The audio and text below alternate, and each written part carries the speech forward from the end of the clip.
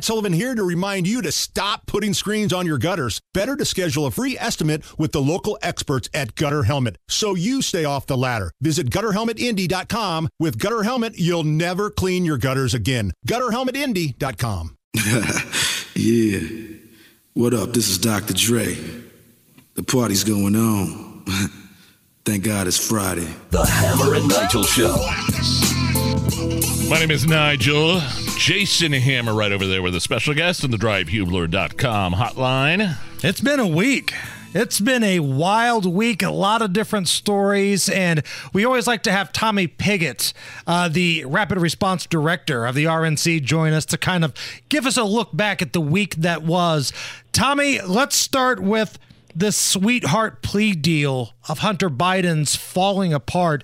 There was a lot of things going on here. We may or may not have had prank phone calls. We may or may not have had a ticked off judge. Tell me your thoughts. Well, my first thought is that it's just absurd. I mean, this totally reinforces the credibility of the IRS whistleblowers, because it seems to me that this was either rushed or not thought through. I mean, in what scenario does this happen? I mean, CNN was talking about how rare it is that a plea deal would collapse like this in court. And so, like I said, I think this reinforces the need to really take what the IRS whistleblowers are saying credibly, that their allegations of political interference and that there was blocking, because this whole seems rushed and at the very least not well thought out, and that should be incredibly concerning when we're dealing with extremely serious allegations like the ones that Hunter and his family face. I mean, I just thought it was funny. Like, the judge, I have a feeling in this case, does not like to be messed with.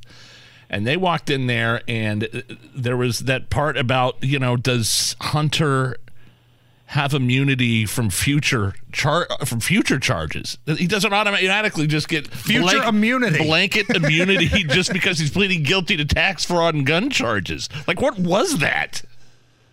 Yeah, I mean, it also shows the arrogance of Hunter's team, the arrogance of what I assume is Hunter, who probably approves of this legal strategy. I mean, this is a man who, by his own admission, had almost no qualifications to serve on any of the boards he was serving on. It really is incredibly concerning. It also shows that they have a little bit of a worry that there's other charges that might be coming down the pipeline here, I think. The FARA charge. Actually happened. Yeah, I mean, but if there was equal justice under the law, they probably should be concerned about that. I mean, there's been some allegations that there is this two-tier system of justice based off of the whistleblowers.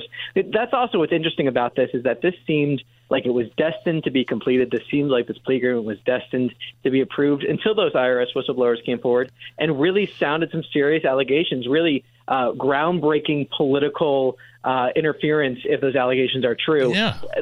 It kind of reinforced that this plea agreement was not well thought out. This plea agreement was not done thoroughly, and I think that there needs to be a kind of a sense of going back to the drawing board, making sure that Hunter Biden is fully investigated, and making sure we listen to what the IRS whistleblowers are saying. And not only that, big picture here, and we always talk about this on our show, Hammer, it's really not about Hunter Biden. The big picture is it's about the big guy. I mean, the judge asked Hunter if he took money from the Chinese. He said yes. We're giving hundreds of millions. He took money from Ukraine, and now we're giving billions of dollars to Ukraine. It just seems like, is it too far of a conspiracy theory for me to, put on the tinfoil hat? It just seems like there's a lot of potential money laundering going on with this family.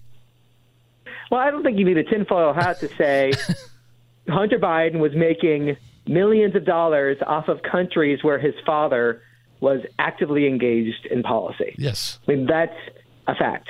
That's been proven by the bank records. That's been shown by the House Oversight Committee. I mean, Ukraine itself, Biden was, of his own bragging, the point person under the Obama administration during that time when Hunter was trying to make a ton of money out of Ukraine. So you have example after example of areas where Biden is publicly a point person on policy, but Hunter goes and then collects hundreds of thousands, if not millions and millions of dollars. $8.3 million over a short period of time. And then on top of that, the way that Hunter was getting money is it's literally like a mafia family. You have diamonds and Porsches that are reportedly being given to Hunter Biden. It's not even something that you can make up in a crime fiction novel. I don't think any reasonable person could look at this, look at all the millions of dollars that Hunter was raking in, and assume that everyone that was giving him all this money was getting nothing in return except for an extremely underqualified point person to have on their board for the purpose of putting on their website. I don't think that's why anyone was giving Hunter millions of dollars. Tommy Pigott is the Rapid Response Director for the RNC, joining us here on the Hammer and Nigel show.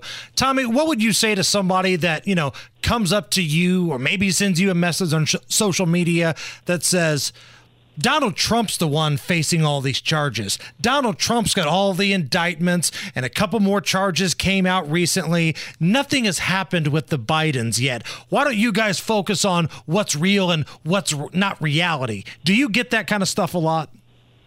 I see that from the left a lot. I think it's kind of a very odd and honestly pathetic whataboutism. I mean, fundamentally, Joe Biden is president of the United States right now. He is occupying the Oval Office, and we're having serious allegations of a political pay-for-play scandal, of influence peddling, of millions of dollars potentially going to his family, bank records indicating this, and also a huge degree of evidence that it's indicating that Joe Biden not only knew about all this, but was involved. I mean, these are incredibly serious allegations, and I think that anyone who wants to distract from that to talk about Donald Trump only really brings up two issues. One, that they seemingly don't care about potential corruption in the White House, or else they'd care about Joe Biden, who is in the White House right now. And two, they seemingly don't care about the two-tier system of justice, given the fact that there's a huge amount of evidence that shows that Hunter Biden and Joe Biden are involved in some sort of influence peddling scheme. That's what the evidence indicates, or at the very least, we should have a huge investigation of that, and every single American should be demanding answers on that front. So any sort of Democrat that is deciding to completely ignore the evidence right in front of their own eyes, where there should be outrage and demands for accountability, shows that they're not credible on this issue, shows that they're actually, all their calls for transparency and accountability are completely empty, and shows that they care more about power and defending Joe Biden than actually delivering answers for the American people. Tommy, you bring up the words transparency and accountability. White House Press Secretary Karine Jean-Pierre provided none of that this past week. On the rare occasion she could actually answer a question without saying she didn't know, she didn't check, had no idea. It was a changing of words that caught my attention this week. So the story went from Joe Biden never even spoke with Hunter about some of his business dealings, and now it's been changed to they've never worked together. This has been a bad week for Karine Jean-Pierre, hasn't it been? It has been. And what I found kind of ironic about her change that had never been in business, according to the Daily Mail, they shared a bank account. So, I don't know if that qualifies as never being in business or not. But, sharing a bank account, paying each other's bills, sharing an office, having keys to the same office. At a certain point, even that explanation doesn't really ring true when you look at the details here. But it's a really clear change in what they said. It's a clear change in their story. And it's interesting that the only people that haven't changed their story are the IRS whistleblowers. It seems like every single time Joe Biden tells a claim, especially about Hunter Biden, it's disproven within a matter of weeks or months. And I think that should show that he has zero credibility on this issue. And also the White House's insistence that they can't comment on Hunter Biden or anything involving the Biden's influence peddling is absurd, given that Biden has commented on it. Biden, as president of the United States, has said that his family has not made money from China, has said that Hunter has done nothing wrong, has said that he's proud of his son, has said that he defends his family, that his family has done absolutely nothing wrong. All those things have been proven not true in terms of you have Hunter Biden, who was going to enter this plea agreement at the very least, admitting to doing something wrong. You have bank records and Hunter's own admission that he got money from China. So Biden himself has commented on it. The idea that KJP, Karine Jean-Pierre, can't comment on the Hunter investigation flies in the face of they are commenting on it already. Americans just want the truth. So that's what she's really saying, is that you can't give the truth to the American people. And what's so funny is yesterday she commented about the possibility that Joe Biden would pardon Hunter Biden. And she said, no, absolutely not. White House, there's no possibility that would happen. You know why she said that? Is because Hunter is going to wind up getting a slap on the wrist, and there will be no need for a pardon. It's a little disingenuous to say, no, this is a separate, he's a private citizen and he won't get pardoned. Well, that's because he's going to get a slap on the wrist. We know how this is going to end, right? Right. I think they're very confident of that happening. And I think that also, again, raises questions about what the IRS whistleblowers are saying here in terms of political interference.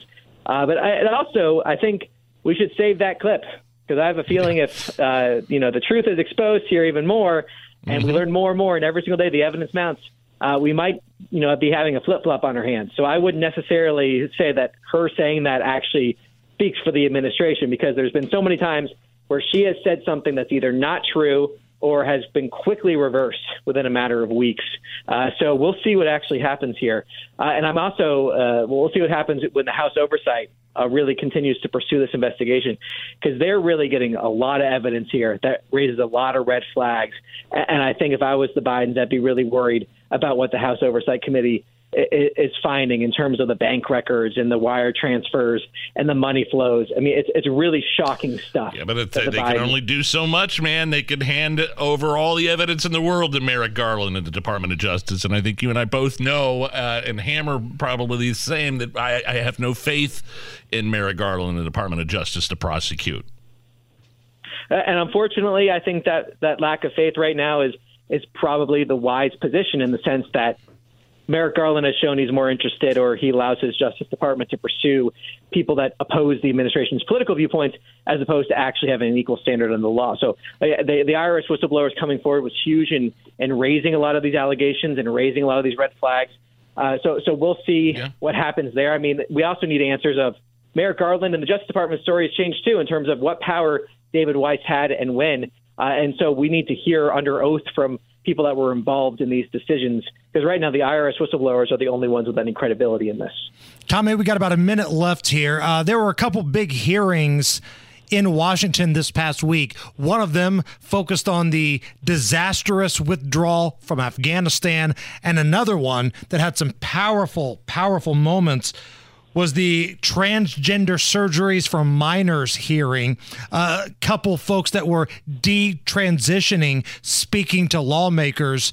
Tell me what caught your interest. Well, for the Afghanistan issue, for me, is really a profound one, in the sense that Biden, just a few weeks ago, when he was asked if he has any regrets, pounded the podium and said he was right. He said, quote, "I was right about Afghanistan," when he promised a safe withdrawal and it said there was chaos. He promised to defend and back American troops, and we had an attack on the airport that killed 13 service members. That chaos is something that I think is seared into the minds of every American who saw that. It really was a black moment in our nation's history.